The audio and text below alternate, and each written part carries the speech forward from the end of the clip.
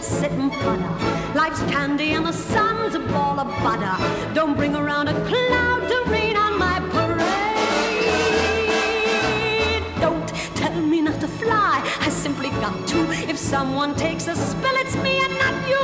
Who told you you're allowed to rain on my parade? I'll march my band out.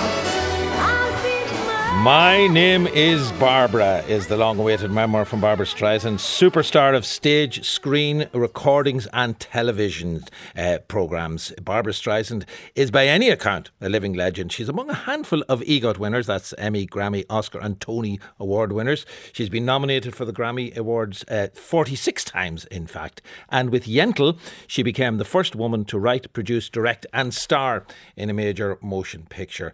In My Name is Barbara, she recounts her early struggles to become an actress, eventually turning to singing to earn a living, the recording of some of her acclaimed albums, starring roles in hit films like What's Up Doc and The Way We Were, before she turned to directing films including Yentl and The Prince of Tides. She also talks about her political advocacy and family life. Aidan Gormley, presenter of RTE Lyric FM's Music and Movies and Musicals, is with me in studio this evening. She's been reading the very large book that's sitting on the desk in front of her.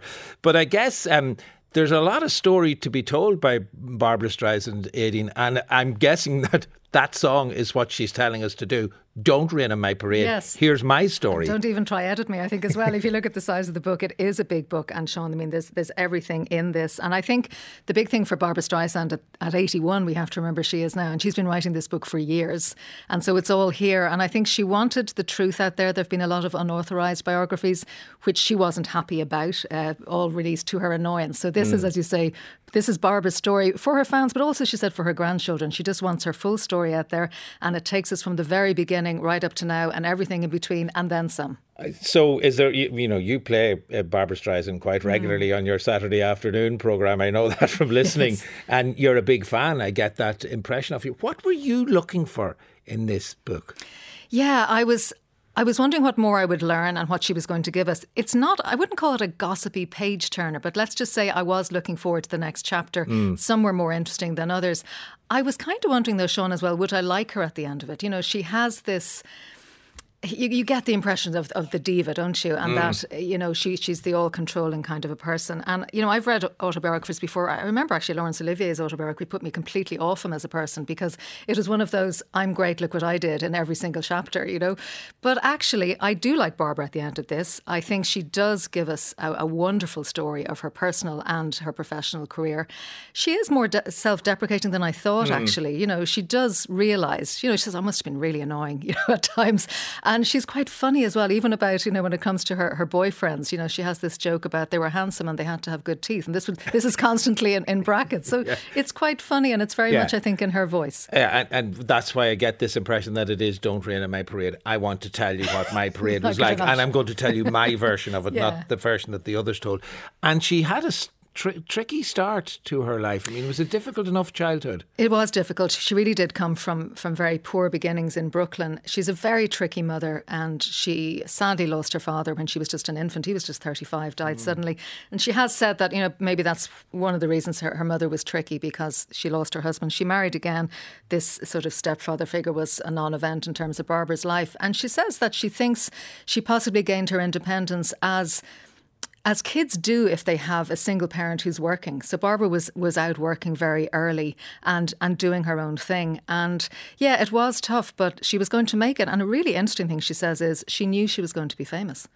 From the outset? From the outset. She just said she knew. She was even an usher in the local theatre and she wouldn't let people see her face if at all possible because she knew one day she'd be up on that stage. Isn't that amazing? Well, Tara Aracht was an usher in the National Concert. I do think she let people see her face. I think she did. She didn't let them hear her voice, however, until she got up onto the stage. Yeah. Funny Girl was the big break for Barbra Streisand. Really interesting as well. And one of the things I really learned reading this was she constantly wanted to be an actor, not a singer. But she made her breakthrough as a singer just in Brooklyn in one of these Greenwich Village clubs. It was actually just a contest and she won. And there were people around going, this girl is going to be a star. But she constantly was taking singing work going, but this will get me to acting. She never wanted to be a singer, which I find extraordinary because this natural voice she had. Do you know, she doesn't read music, still doesn't read music. She just has this ability to pick up a tune.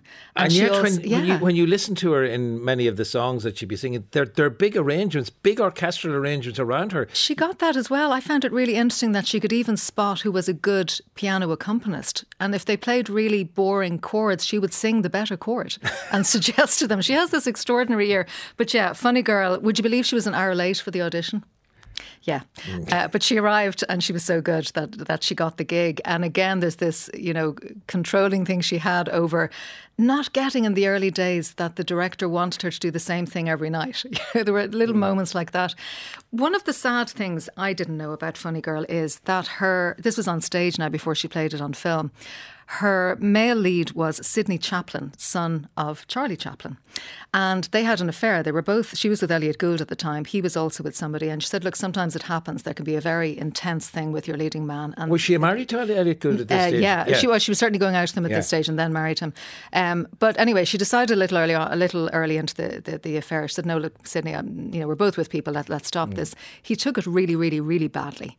So much so that he was appalling to her on stage. He would be whispering awful things to her. He'd be telling her she was terrible in the scene, just whispering it in this awful, awful way. This, I think, was the beginning of her stage fright that we now know that she had through the years. She had panic attacks. She had to see people about it. And she kind of put up with this on stage for about a year.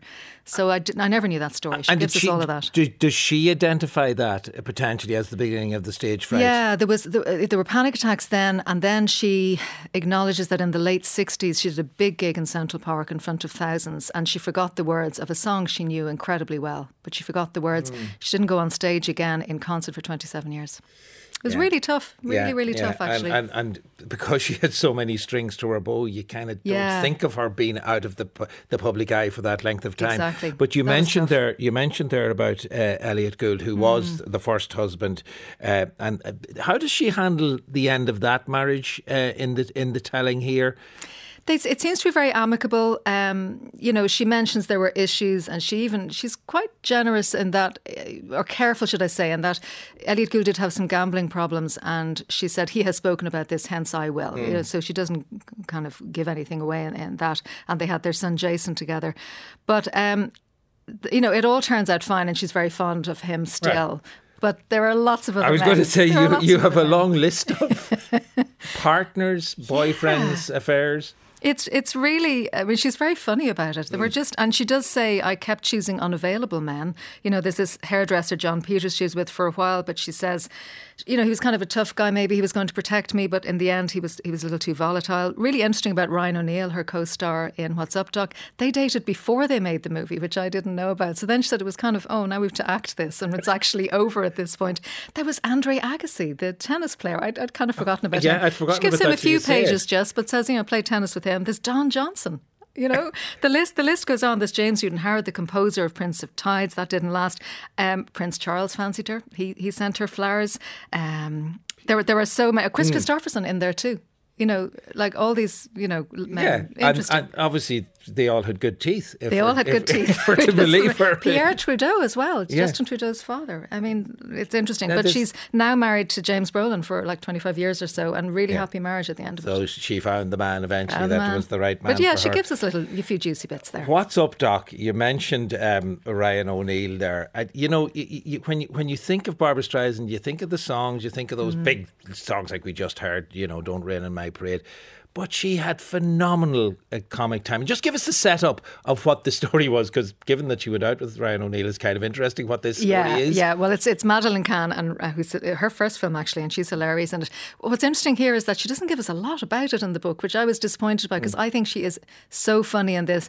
Do you know what? Asking me for the plot is kind of tricky, because she didn't understand the plot. There are an awful lot of suitcases and things going wrong, and there are jewels, and there's, Ryan O'Neill's engaged to Madeleine Kahn, but then Barbra Streisand comes in. It's hilarious, and it's quite a complicated plot, but so it's very basically, funny. they should be going out together if you're watching the film, is more or less it, isn't it? Yes. And this fiancé is in the way. Let's listen to Barbra Streisand and Ryan O'Neill in action together. Steve, wait! Wait up, Steve! Oh! Oh, am I sorry? I'm terribly sorry. Let me sew it up for you. We'll go someplace quiet. We'll get a needle and thread in the drugstore. I don't want to go into the drugstore. I don't like the drugstore. Oh, don't be angry. Oh, listen, Steve. My name is not Steve.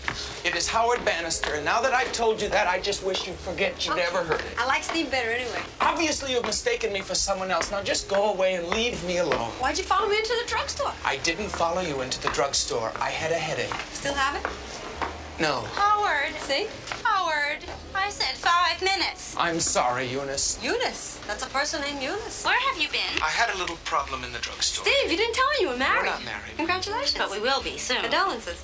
Who is this person? I haven't the vaguest idea. She was behind a rock in the drugstore. Oh, come on, Steve. You can tell Why us. is she calling you that name? Don't pay any attention to her, Eunice. Look, Miss Max. You know her name. Eunice, I swear this is a bizarre joke. Sure, it's easy for you everywhere you go. Another heartbroken women. You call it joking. Eunice and I, we call it lust. Don't you know the meaning of propriety?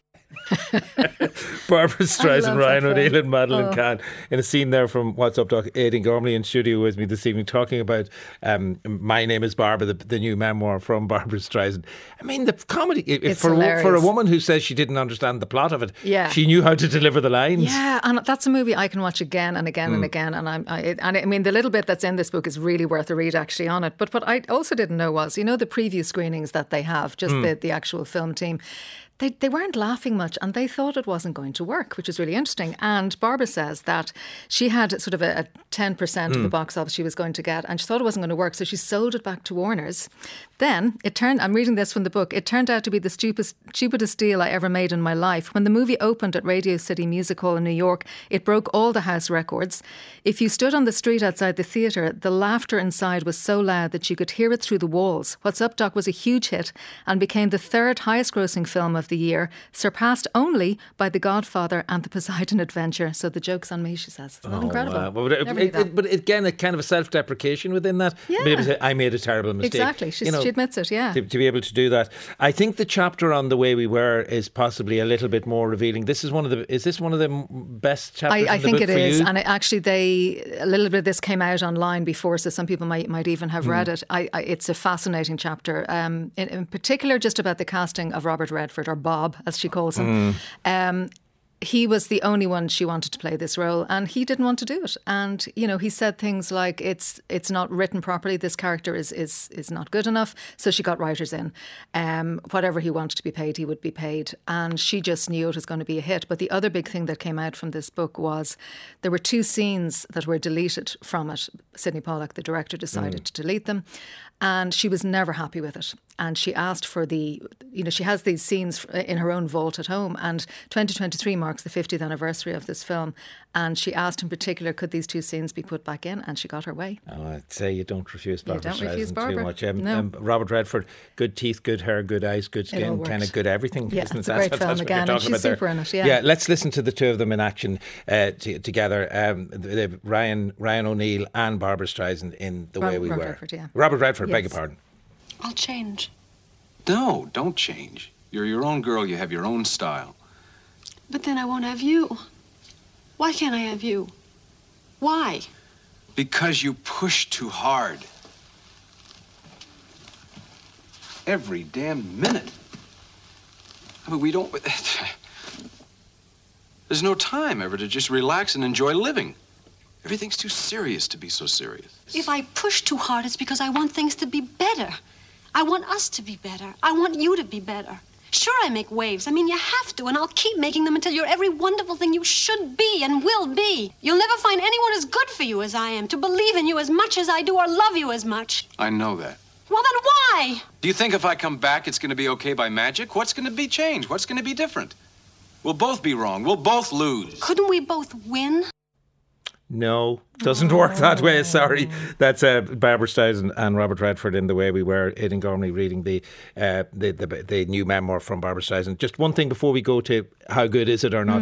She was in Ireland for the big concert. Does she talk much about that? When Unfortunately, was that she doesn't. Castletown House was July of 2007. Big 58-piece orchestra. People were mixed about it. I was there. I had a great time. I was up the front singing along with her auto cue. I had a super time. But she does have a good bit about Ireland. If anyone wants to read it, at page 874, there's a lovely trip to Ireland that she mentions us a lot, which is quite nice. So, at the end of the day, putting your fandom to the one side, does the book work? It is a big ask to go for 900. Is it 966 pages? 966 yeah, pages. It is a lot. I think it is too much. I think she does go into too much detail, but I get why she does. You know, I think she wants this to be her story. And you know, did I learn a lot about her? Yes, I did. Does she give us the juicy bits? And great photos, by the way. They're all there. So definitely worth a read. But there'll be bits you'll skim over. Put it that way. All right. My Name is Barbara is the title of the memoir that Aidan Gormley has been speaking to us about. New memoir from Barbra Streisand. Now, you may know Rónán Hession for his novels Leonard and Hungry Paul and Panenka. You may know Edel Coffey for her novel Breaking Point. Did you know they were musicians in a past life before they ever got into fiction writing? They are joining novelist Megan Nolan and Kieran McGuinness, he of De Laurentiis fame, for an event this Thursday as part of the Dublin Book Festival, an event called Words and Music, where they will be teasing out the connections between the art forms and also, I believe, picking up a guitar or two for a performance. Delighted that Edel Coffey is joining us on the line from Galway. Rónán Hession is with me in studio here. And I'm kind of annoyed that you're not here with me, Edel, because I was hoping you would have an instrument with you and that I would be reuniting yourself and Rónán, because you were in a band together at one stage, even albeit briefly, I believe. Yeah, we were. But it was actually, we crossed over when we played in our friend's band, Richard Murphy. He played in a band called Michael Knight, which was a bad name because it was ungoogleable, really, if you think about it. Whenever you Googled Michael Knight looking for band information, you just got David Hasselhoff. All right, so that was what went wrong with that band. What are your memories of that time, Rónán? Yeah, it was great fun. Myself and Edel and playing with Richie, and Lynn was the drummer. A lot of very difficult chords. That was my recollection. Jazz bass lines. Yeah, so it was quite tough on the fingers, but we had great fun doing it. And it was nice not to be the writer, to just sit in the background, because he's a very gifted songwriter. So... Yeah. I mean, this event that you're both talking about, it's about this connection between fiction writing, I guess, and the writing of songs and the performing of music. What way did it work for you, Rónán? Was music always there? Music and writing? Were they living alongside each other quite happily for a large part of your life? I never had any ambition to be a writer. And actually, when I started writing, I had no intention of writing a book. So I became involved in music in about 1993, so over 30 years ago. And I started in a band with friends. And then when I went through college and afterwards became involved in the underground music scene. And I got very interested in blues, acoustic blues and fingerpicking blues. And I wrote quite storytelling songs. And then about 10 years ago, I'd done 3 albums. I'd been involved in that scene for a long time, and I stepped back from it. And the albums were 5 years apart. And then after doing my last one, my sort of biological creative clock kicked in, only this time it was for writing. And when I wrote my first novel, everyone who knew me from music said, oh, we all knew you were going to try a book at some stage. And you didn't? No, I had no intention, because my songs were quite storytelling. Yeah.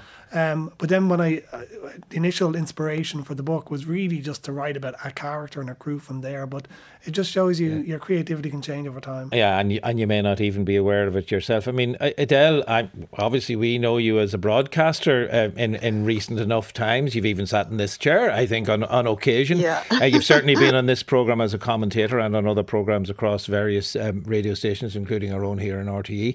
You were a journalist in a past life as well, and there was the music before that. What was your situation there? Did all of these things coexist?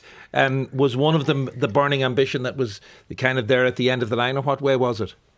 Yeah, I just thank God that this all happened prior to smartphones, so there's very little evidence left of of the band in terms of online or recording. To my or anything great like that. disappointment.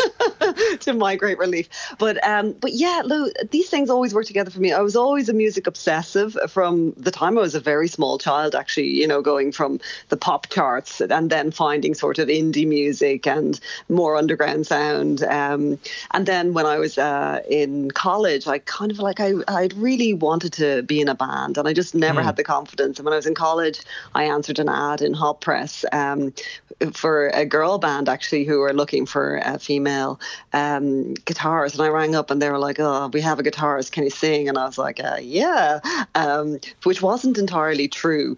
But and yet I find myself somehow going to perform at this gig on Thursday night, slightly more nervous than releasing a book, actually. But yeah, there's definitely, I've noticed there's crossover between, you know, how I used to create and write songs and how I write stories now or novels now. There's just, it's interesting because I used to just like gather little bits of melodies or riffs and you know, just playing around on the guitar, and you kind of store them up and put them away and think, well, you know, that'll work with something. And in a way, that's how the writing works too. You know, I'll have an idea for something and it won't work on its own, but then in 6 months' time or a year's time, I'll be working on something else and think, oh, actually, this is the perfect ingredient to make it work. So all right. Well, it's sadly, as you said, there's not enough of you online or anywhere for us to play. However, there's plenty of Rónán available. 3 albums, in fact, along the way at different points. Let's have a listen to St. Christopher's Water, Mumbling Death Row.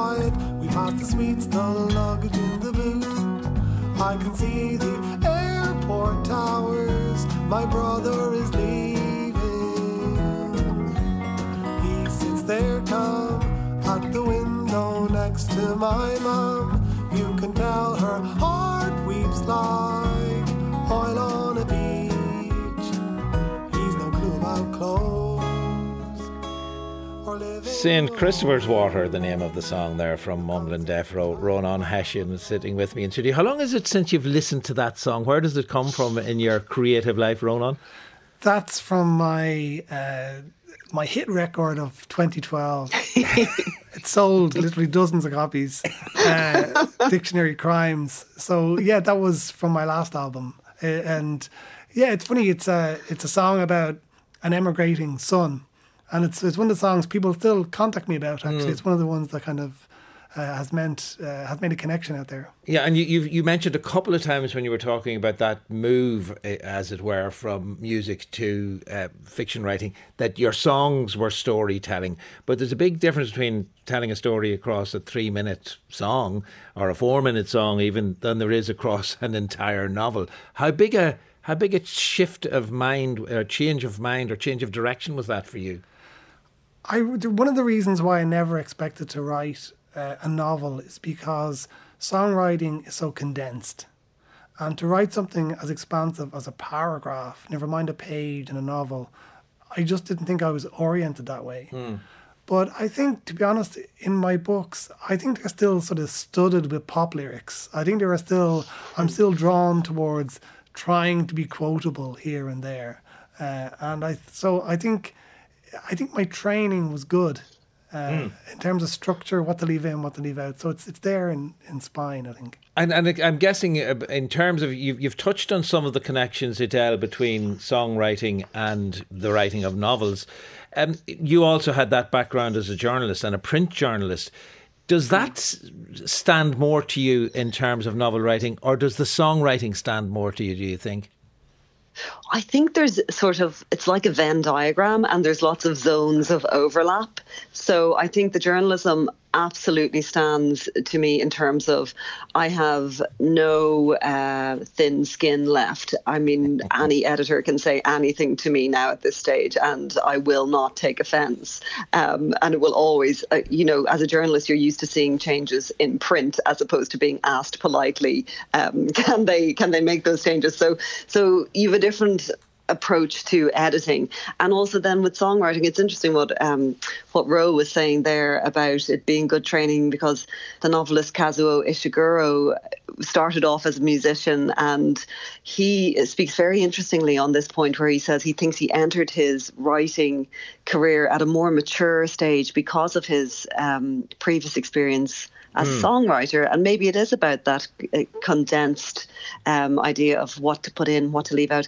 But also I think it's about, like, music for me is a really emotional language, and I think when you're writing a book or you're writing a story, you want to connect with people on that emotional level. And I think if you can do that through a note or a motif or a chord or a sequence of chords, you can then hopefully translate it into a feeling through words as well. Novel number 2 is on the way. When are we going to get, is it In Her Place is the title of the new novel, Edel? Yeah, it's done. I just finished the copy edits last week, so there's just one more little read through to go, and then it's coming out at the end of March next year. And where are you at with that side of the creative life, Rónán?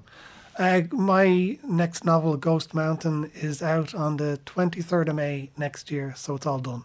All done. And proof copies are on the way around. So up to now, only about 5 or 6 people have read it. So this week, it'll go out to a wider group of people in the book world. So that's exciting. That's a kind of a scary moment too, as much as it is exciting. Different from putting a song out there, or maybe just as nerve-wracking.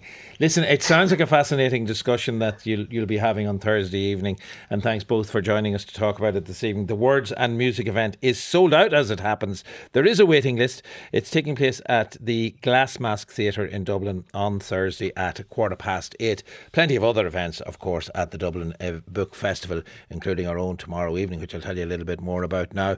DublinBookFestival.com for full details. But thanks very much to Rónán, Hession and Edel Coffey for speaking to us about that. Now, Halloween may be over, but there is still plenty of time for horror, particularly if you're in the audience of Cork Film Festival next week, when they screen Paul Duane's new film, All You Need Is Death. In this film, well-known documentary maker Duane brings horror and sean-nós singing together in a film where overzealous song collectors come a cropper when they mess with the rules of the oral tradition, leading to a body horror fest. Delighted to be joined in studio this evening by Paul Duane, director of All You Need Is Death. I never knew, Paul, that collecting songs was such a dangerous activity as it is in your film. Well, it's not a documentary, Sean. I don't think it's actually as bad as all that. No, but it is obviously it's knocking a bit of fun out of this idea of the sean-nós singing. But you're also, I think, probably making a couple of serious points about meddling around with things you shouldn't meddle with. Well, that's just a kind of a standard of the genre. You always have to have the Necronomicon or something, the book you're not supposed to open, the phrase you're not supposed to read. In my case, it's a song in Old Irish that was never supposed to be translated or recorded.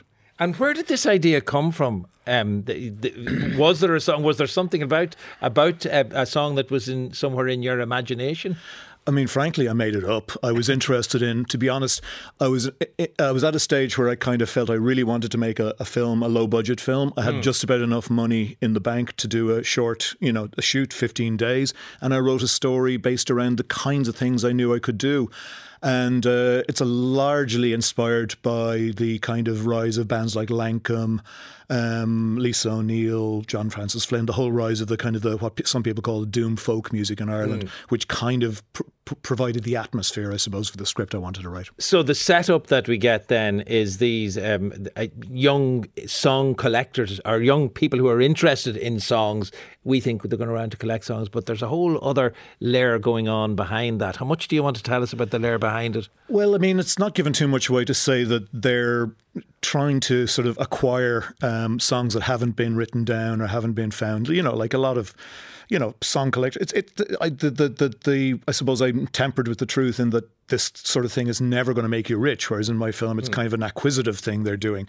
And by going too far and finding somebody who has forbidden knowledge, they end up bringing themselves into a world of trouble.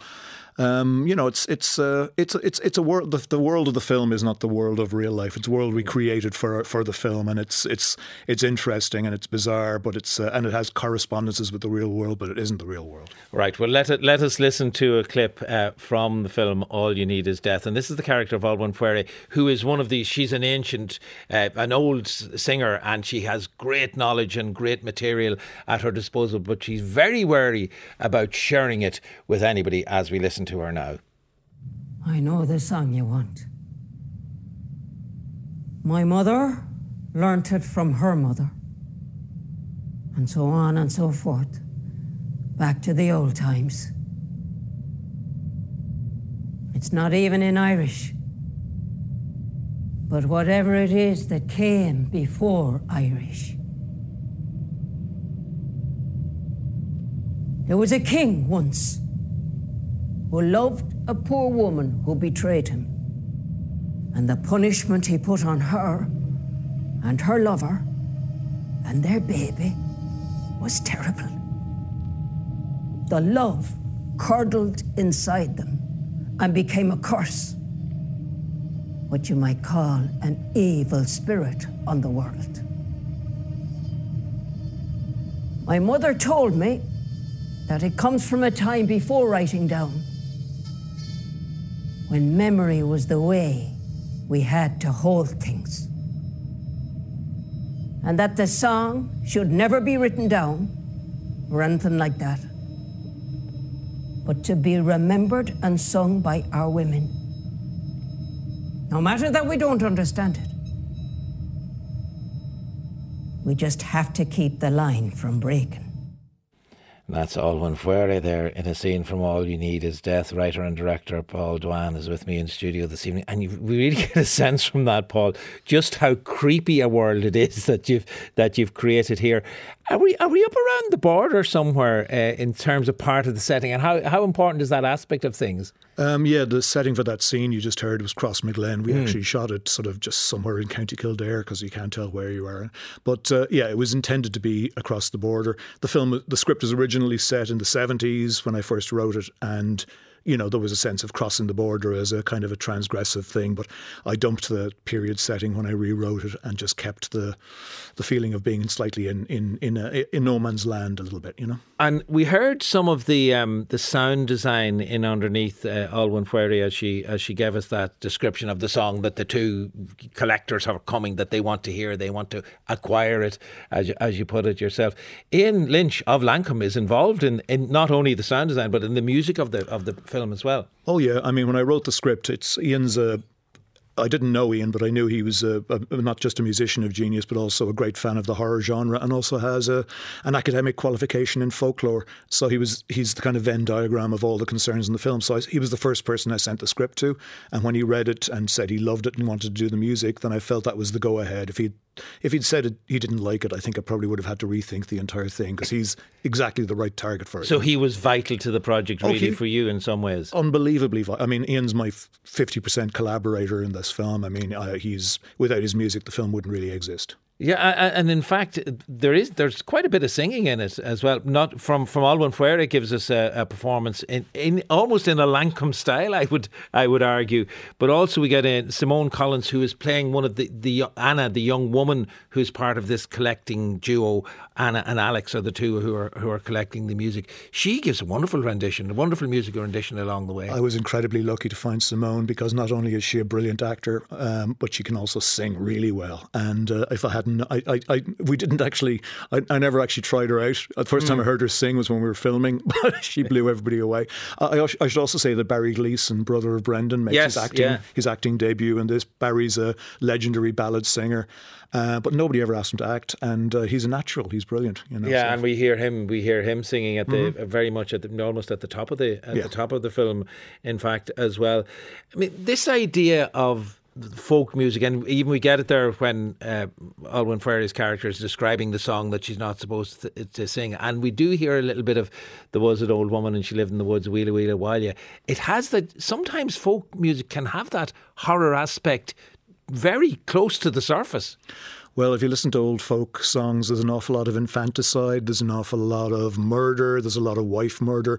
I went to see Oxen the other night, who were amazing, another offshoot band from Lancashire, and they said they'd managed to find the only ballad that had a man being killed instead of a woman, and they sang that. But, it's women and children suffer a lot in these old songs. It's quite grisly.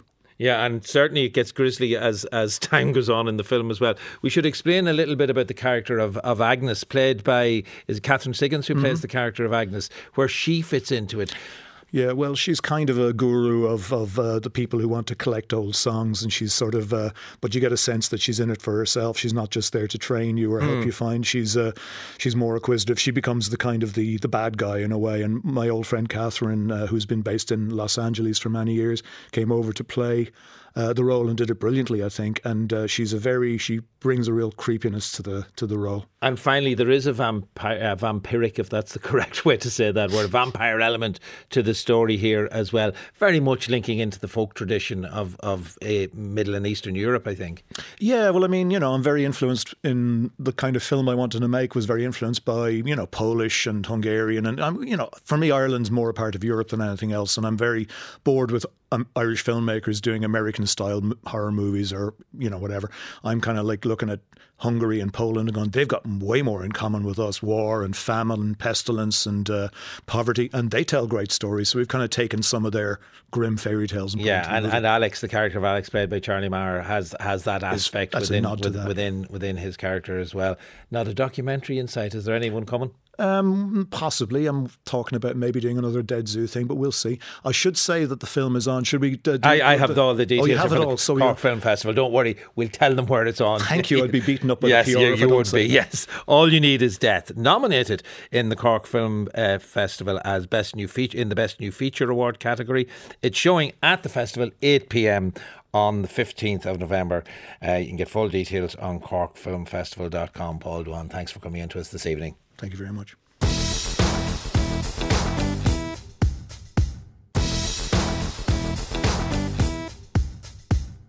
New series, The Buccaneers, is loosely based on Edith Wharton's unfinished novel, and it centres on two sets of wealthy sisters, the St Georges and the Elmsworth, who venture to England, inspired by the whirlwind romance of their friend Conchita and her English lord.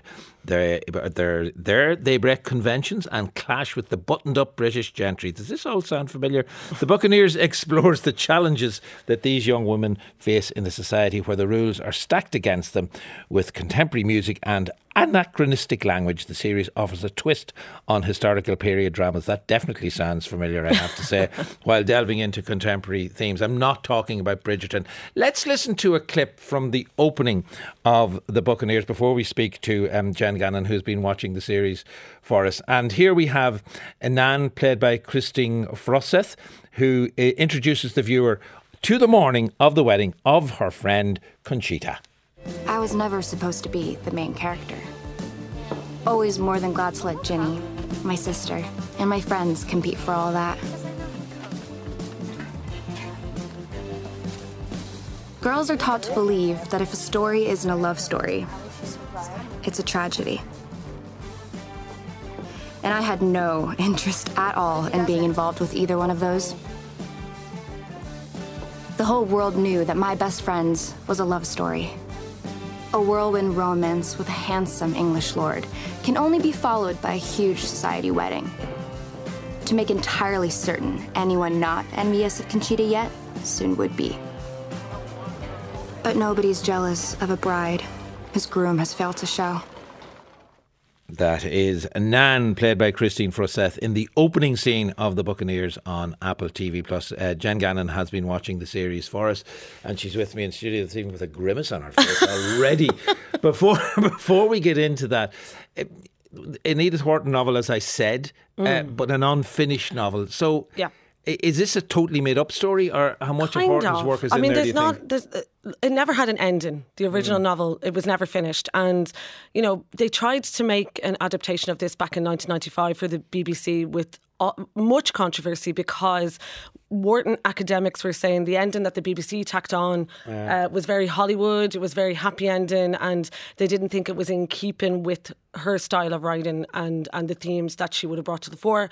And the same could be said about the Buccaneers as well. We really don't know what direction that Wharton would want to have taken the novel into, I suppose. But it seems like for all the subjects that are brought up within the Buccaneers, it seems quite conventional. Now, obviously, we got a sense from it from the clip that we just heard. We have the modern music in the background. There's no question but that she's using a very strong contemporary American accent. She even says, I wasn't meant to be the main character. And if we know anything about modern parlance these days, about TikTok, it's all about, are you the main character? Or on Twitter going, oh, who's Twitter's main character today? Or, you know, so immediately from the get-go, it's like the audience that they're out to get are these young girls. It's all about, this is, you know, for, I would say, like, under 18 anyway, but the themes are quite a little bit adult as well, so it is, you're kind of wondering where is the level pitched at from the get-go. Just give us a sense of the two families and the America-Europe or America-London dynamic, because that's the heart of the story, exactly. isn't so it? You really have like the feisty, like the St. George sisters, one who is Ginny, who's Imogen Waterhouse, the sister of the model Suki Waterhouse, who's also an actress and a singer. She's one of those slashies. And then you have Kristen Frosette, who plays her very strong-willed younger sister, Nan. And Nan is the Jo March of the scenario. She's the one that has these ideas that are, you know, not of the time and quite, you know, nascent feminist ideas. And then they have their other two friends as well, Mabel Elmsworth and Lizzie. And they're kind of along for the ride. They're all looking for partners in England, in Britain, society partners. They've, you know, tested the waters of, they have reached a certain level of society in America and then are invited over by Conchita's husband, who's a lord, to find their own matches in England. And it's like introducing these vibrant girls into a society that's much more sedate and to adhere to the rules, and whether they're going to buckle down and get on in this society or whether they're going to disrupt it and, you know, liberate these kind of stuffy-nosed English people into their kind of world. But of course, particularly in some ways quite like contemporary American society, there's an absolute obsession with royalty and with British royalty. And wanting to infiltrate that kind of lifestyle and liking almost the rules and regulations, but also when they're away from them, but when they have to adhere to them, it's a very different story. I mean, the way that I was saying it looked like when anytime the girls appear, and they always appear in this bundle, like of them all together, it was like the way the Spice Girls were when they would go, you know, to press conferences and they'd be standing on the table and Fleet Street, you know, really didn't know how to treat them. This is kind of that spirit. Right. They're, you know, over the top. They're always, you know, popping champagne. They're always screaming and laughing and twirling around, and, you know, that does not go down well. Well, let's listen to a moment featuring Lord Richard, which of course is the British side of the story. Josh Dillon, the actor here, inviting Mrs. St. George, Christina Hendricks, no less, in out of Mad Men mode and into whatever, a corset. into a corset for this one. Her daughters, he's inviting her and her daughters to London for the debutante ball. We'll also hear Irish actor Simone Kirby as Miss Testvalley in the midst of this. I'm afraid you can't attend a New York ball of any kind this season. Well, I see no reason. My mother... Lady Brittlesea. Why, yes, of course. Yes, my mother, she insists that I invite you and your daughters, Conchita's bridesmaids, to London. London. London. England. All of Conchita's bridesmaids? There was talk, Mrs. Paramore, that for certain girls of refinement, New York has become too limited. Very limited, I quite agree. Yes, I quite agree too. And there's an urgency.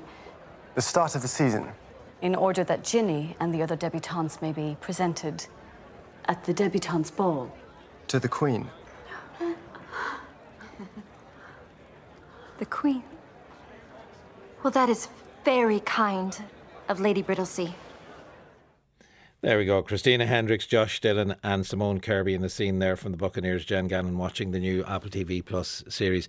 And obviously they're setting up. You can almost think they're going to be on an open top bus telling you, I tell you what I want, what I really, really want. You can almost see them doing that in this.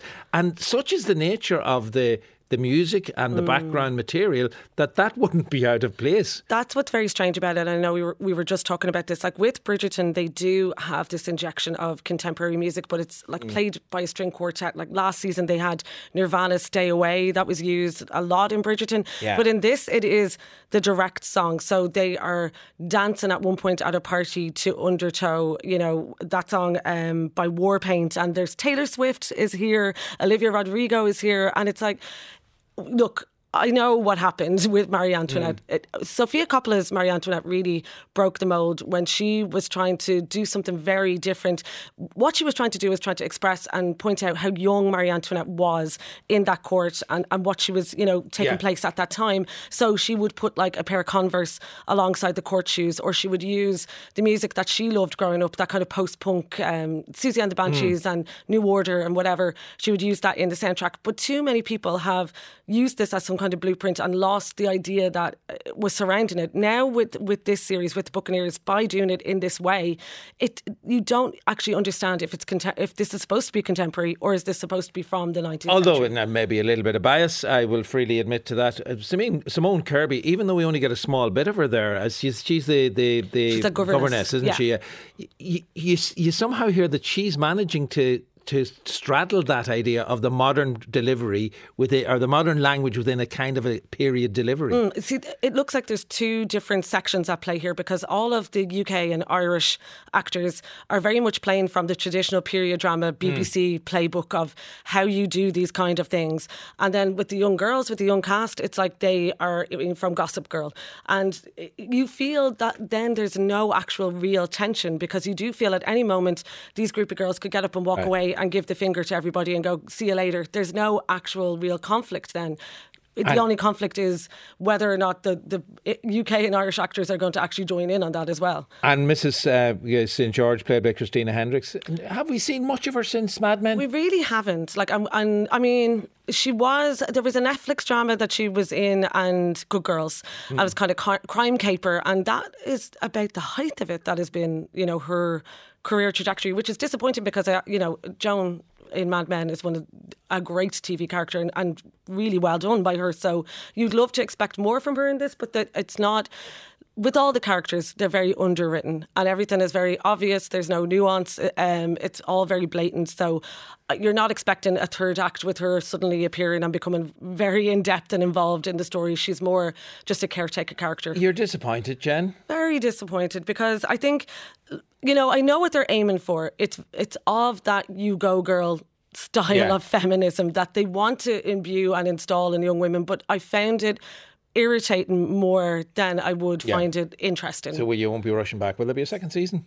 There might be. It sounds like there might be, but with the strikes, everything else, who knows what way Apple will go. But I mean, there is an audience there for it somewhere, I'm sure, but it's a younger audience, and I don't know how much the adult themes will go down with them in that way. The Buccaneers begins tomorrow on Apple TV. Jen Gann speaking to us about it this evening.